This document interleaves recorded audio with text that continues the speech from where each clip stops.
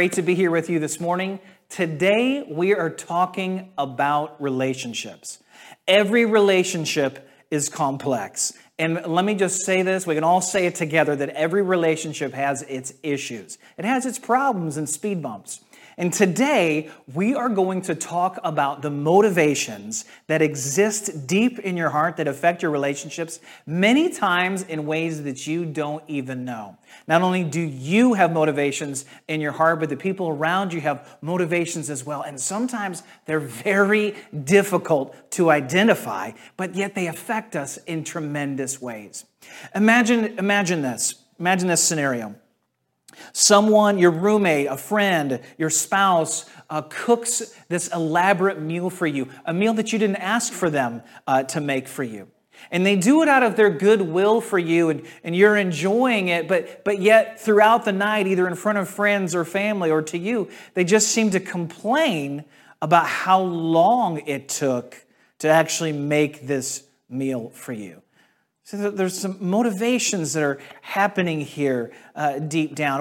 Or you receive a gift from somebody. Somebody buys you something that you didn't expect, and they bless you with it, and yet they get upset with you 20 minutes later because you didn't respond the way that they wanted you to respond when they gave it to you. Uh-oh. Imagine another scenario where... Here's another example. You're talking to your roommate or your spouse again, and they need you to stop off at the grocery store, right? This is a common scenario for us. And you smile and you say, no problem, and you hang up the phone, and the entire time you're grumbling under your breath and your eyes are rolling into the back of your head because you don't want to do it. Right? From marriages to your extended family, to roommates, to literally people that you work with. Every single relationship is going to have some kind of conflict. Relational conflict is going to exist, and it will test your emotional maturity. My hope today is to raise the bar on our relational IQ. Now, make no mistake about it. When it comes to relationships and conflict, the greatest conflict in a relationship is between man and our Heavenly Father. And it's a one-sided problem. We sinned against a perfect and holy God, and that relationship experienced eternal fracture. But what did we do? We do the same thing with God that we do in our actual relationships. When you look in the Garden of Eden, you read in Genesis, what is it that Adam and Eve did when they sinned against God and their relationship experienced conflict? Well, they went and they hid from God. And most of the time when we encounter conflict in relationships, we rinse our hands of the relationship, we run from it, we hide. We don't want to deal with the challenges that are in front of us.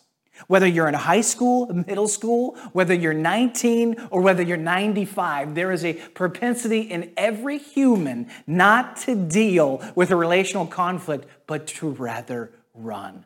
And thankfully, I have great news for you today. Jesus, God set his son Jesus on our behalf. He pursued us even when we were not pursuing him. Jesus is called the great mediator, and he died the perfect death for you and me. He lived the perfect life on our behalf, literally mediating our relationship between God and Heavenly Father. He did what we could not do for ourselves. And thankfully, because of the manner in which Jesus stepped in to the brokenness and he stepped into the conflict, and he brought wholeness to that which was broken, we now have a model. We have a picture of what to do in the midst of our own conflict and our own brokenness. And because of the Holy Spirit, we can step in with God working through us to bring wholeness to some broken situations. Turn to 1 Corinthians 13 if you're not there already. Verse 1. We read this last week. If you weren't here last week, you can go back and watch the service for that as well. Here's what Paul says, the writer of 1 Corinthians. He wrote this letter to the church in Corinth. He says, if I speak in the tongues of men or of angels, but don't have love, I'm only a resounding gong or a clanging cymbal. If I have the gift of prophecy and can fathom all mysteries and knowledge, and if I have a faith that can move mountains but don't have love, I'm nothing. And if I give all I possess to the poor and give over my body to hardship that I may boast, but don't have love, I gain nothing. Paul says that you gain nothing. We see a progression here in the text. Literally, it goes from, if you don't have love, you're saying nothing. If you don't have love, you are nothing. If you don't have love, you gain nothing. Paul is just, he's making sure that no stone is left uncovered. It starts and ends with a Christ-like love for one another. And so he's writing to the church here in Corinth. They're a gifted church. They got it all going on. I mean, they're gifted.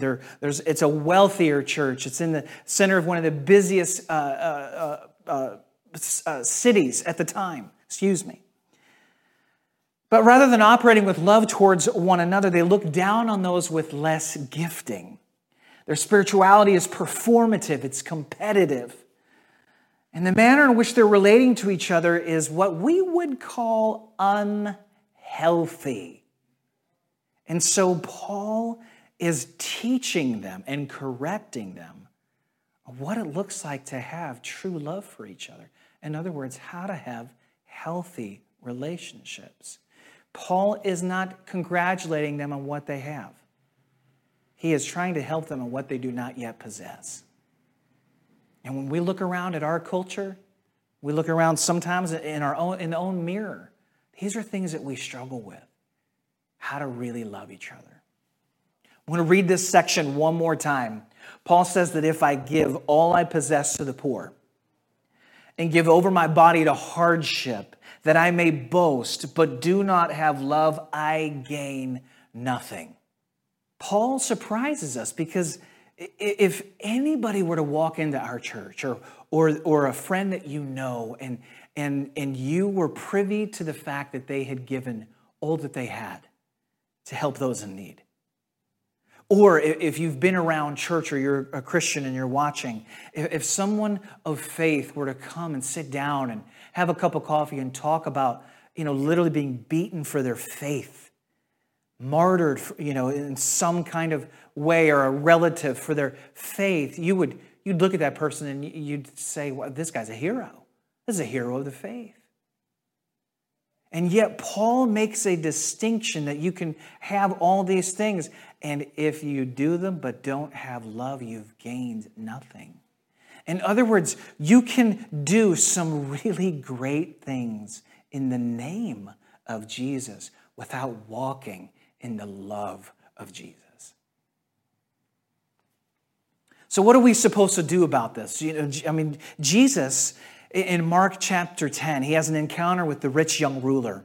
If you turn there in the Bible to Mark chapter 10, you see this encounter where this young man comes to Jesus and says, what must I do to inherit eternal life? And they have this exchange and they talk back and forth, and all the things that Jesus tells him to do, the young man says, I've done all those things. And then in verse 21, Jesus looks at him, and the Bible says he loved him.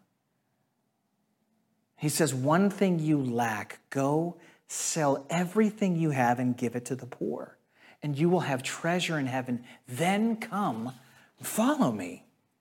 This man wants eternal life. He wants something more in his relationship with God. He knows there's something more, and Jesus is instructing him. Yes, we know there's more to the story than just being generous. This was the stranglehold on this man's heart, but we also see Jesus raising the level of importance of what generosity looks like in the life and heart of a believer. We know it's important. We know from looking at the early church that one of the greatest distinctions from culture and society and the church was radical generosity.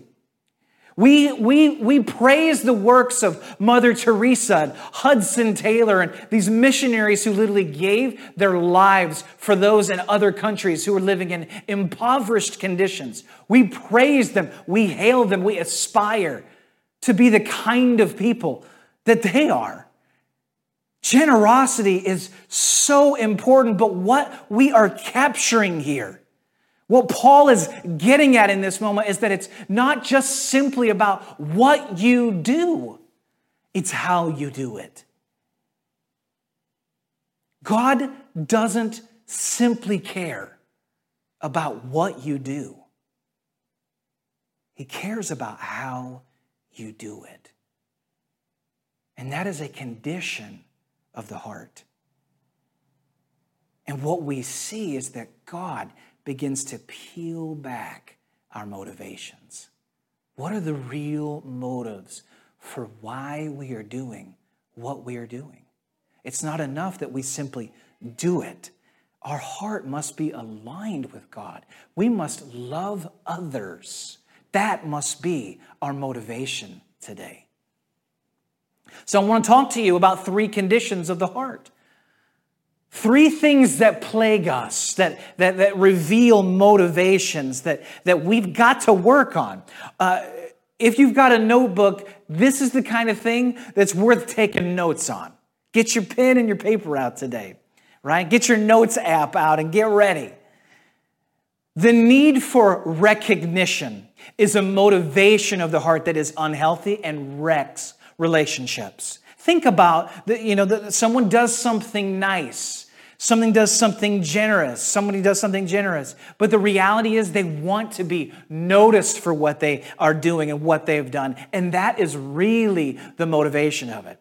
So much so that Jesus, he talks to the Pharisees. He talks to the Jewish people at the time, and he talks to them about literally their giving. He's like, don't announce it to everybody, right? Don't announce your prayer life to everybody. Be humble and gracious and keep it private. Because it allows you to keep the condition of your heart in a healthy check. And this little thing, it burrows deep into your heart. And now it affects not just your relationship with God, but your relationship with other people. So here's the question you need to ask yourself today that will really help you determine whether you struggle with this. If no one ever knows what you are doing, would you still do it? If no one will ever find out what you are doing, the manner in which you're serving, the manner in which you're giving or sacrificing, if no one ever found out about it, would you still do it? Think about it. The second condition of the heart is what I call strings attached. Now, everybody sitting here knows what a strings attached relationship looks like, an act of generosity that on the surface looks so nice and feels so good and how generous, but yet you're constantly reminded that this thing comes with conditions. You've been on the receiving end of this. Some of you may do this yourself, where you do something nice for somebody, but then you just keep bringing it up as if they owe you for what you did. That is not true generosity. Oh, on the surface it looks like it, but there's a motivation at hand. I scratch your back, you scratch mine. God does not give this way. He does not give with strings attached. It is unconditional love. He sent His Son Jesus on our behalf. And it is His great joy when we respond to that sacrifice. But you do not have to, and He does not shame you in this moment. There's no guilt trip from Him. If those who I am serving never show gratitude or repay me in any way, will I still do it? Let me say it in another way. If those whom you are serving never show you gratitude for what you've done, would you still do it? would you still do it? I'm not saying that gratitude isn't good, that it isn't right. Expressing thanksgiving, these are healthy things. If you remember when Jesus healed the 10 lepers, only one came back and thanked Jesus for what he had done. But understand, Jesus didn't snap his fingers and unheal the other 9 because they didn't express gratitude in the way that he wanted.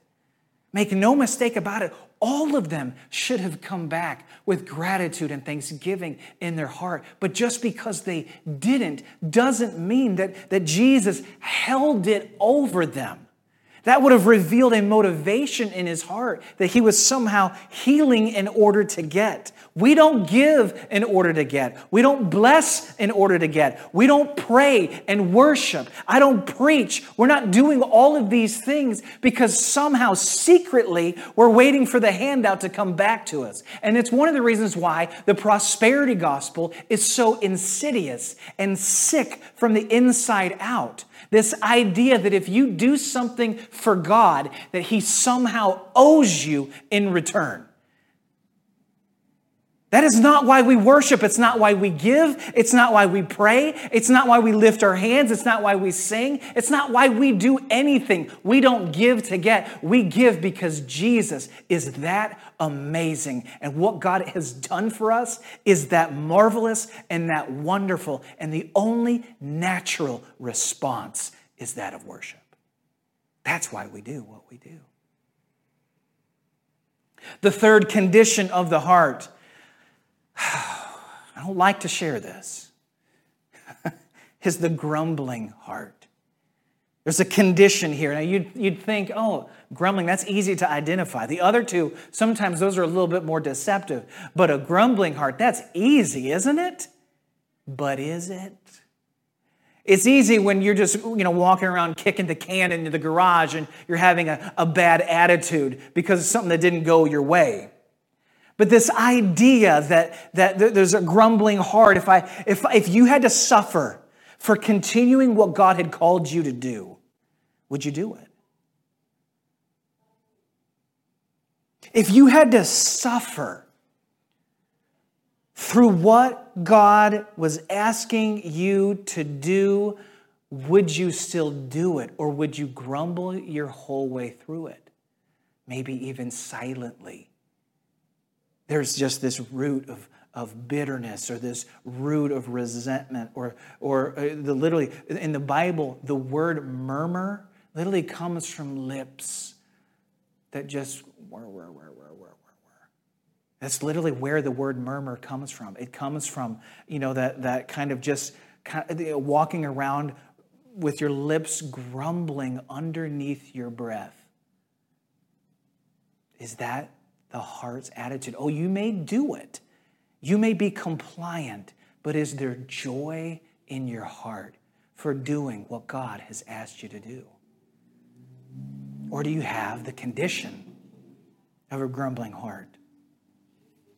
See, James writes this in Jesus' brother, chapter 4 of the book of James. He says, what causes fights and quarrels among you? Don't they come from your desires that battle within you? That's verse 1. Just track with me here. You have desires in your heart, motives in your heart that are waging war inside. And you have to check those things at the foot of the cross. Verse 3, when you ask, you do not receive because you ask with wrong motives, that you may spend what you get on your pleasures.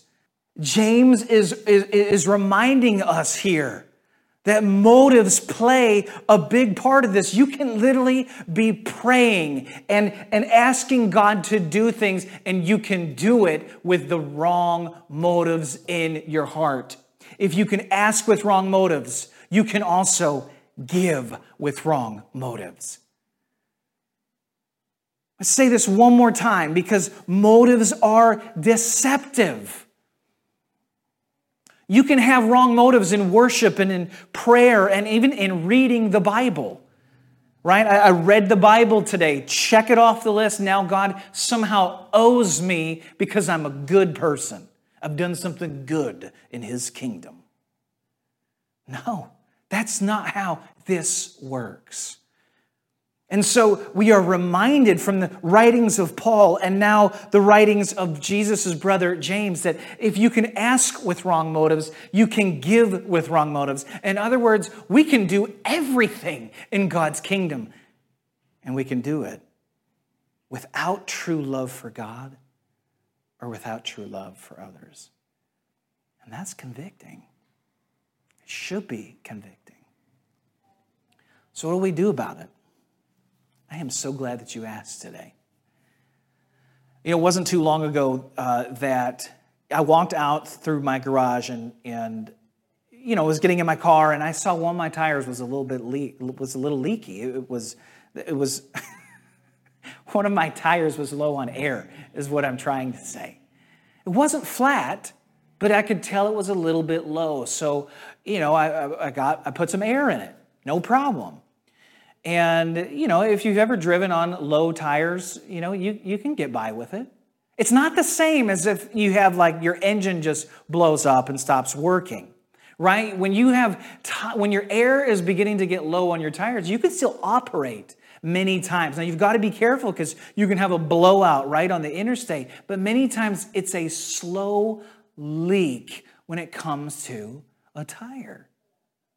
It's very different many times than the explosion that hits the engine that everybody can see, and there's smoke, and you've passed a person on the interstate whose car is literally on fire, on the side of the road. So I went and I got air in my tire, and everything is fine. And then 2 or 3 days later, I come back out and I see that same tire has lost air again. It's not flat. It's not undrivable. But it's not operating the way that it should. And so I get it to Discount Tires. I pull in. They look at the tire and they find the tiniest, I'll call it a thumbtack. It was more than that, but the tiniest little thing in my tire. And they pull it out, and that was the small little hole that was leaking air. And when we talk about motives in your heart, many times these things are like a leaky tire. It's not this thing that just blows you apart spiritually. It's this thing that over time you just begin to erode spiritually and your relationships begin to take a toll. This is why it's difficult to identify, because it's a slow leak. So what do we do about this? Jesus says in Matthew chapter 5 that blessed are the pure in heart, for they will see God. Blessed are you when your heart is pure. In other words, when you have purity that reigns from top to bottom, when you have purity that reigns in your heart, you see God properly for who He is. And when you see God for who He is, you have the ability to see His creation for who they are.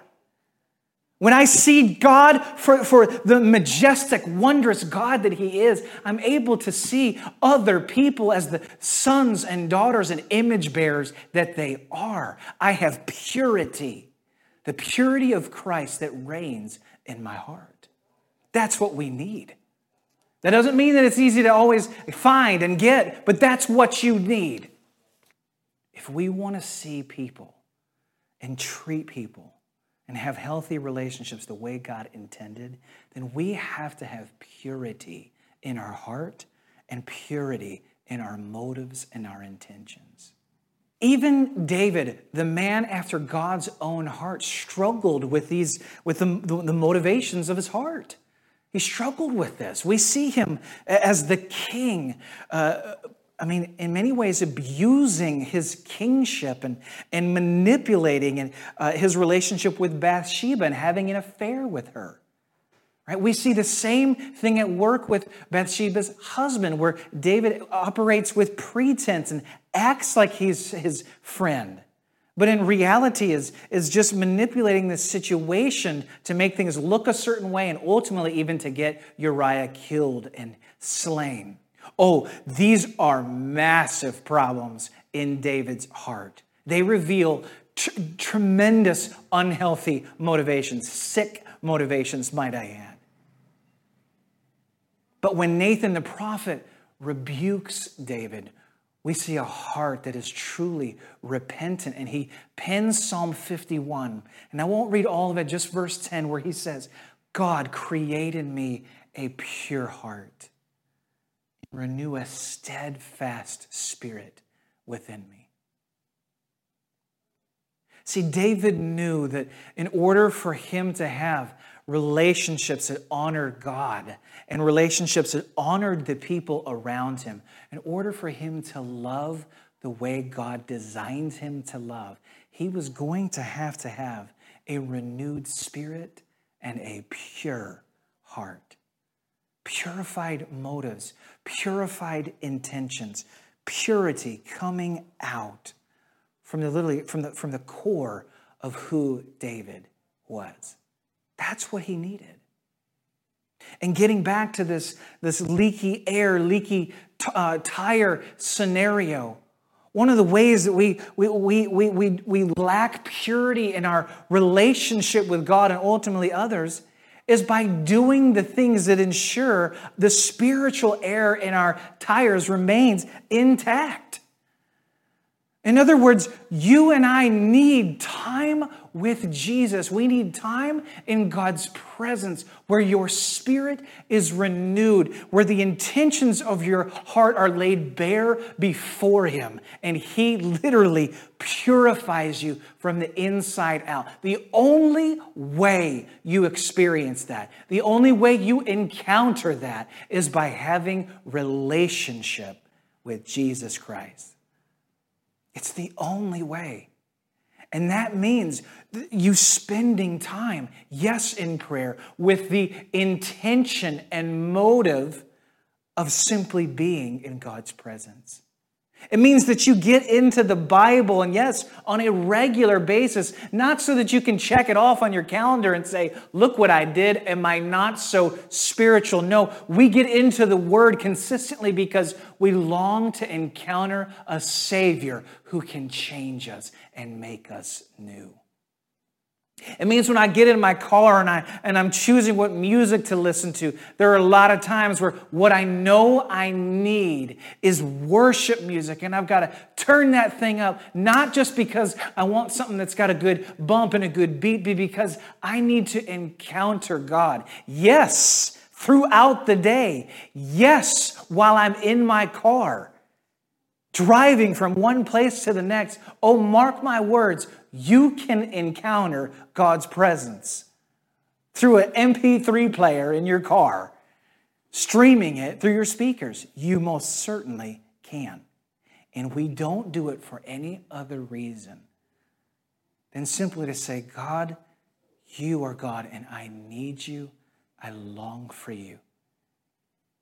Renew my spirit and purify my heart. See, this is what our relationships need with each other and with God. You need purity, and you need a renewed spirit. This morning, I believe you have an opportunity to take a deep breath wherever you are and ask God to do in your heart what David asked Him to do in his. Let's pray together. Father, I thank you that you are a God who moves on our behalf. And when we seek you, you respond. You, Jesus, remind us to ask, seek, and knock, and that the door would be open to us. God, we need a miracle in our hearts today. We need health in our relationships today. Lord, we know we get stuck. We know we have problems. Sometimes it's things that people do to us. God, give us strength. Give us the ability to forgive. Give us hope in those relationships. But God, where we are also perpetuating these problems, we need your intervention. God, help us to see where our motives and the intentions of our heart have gone askew. Help us right now and give us a pure heart and a renewed spirit.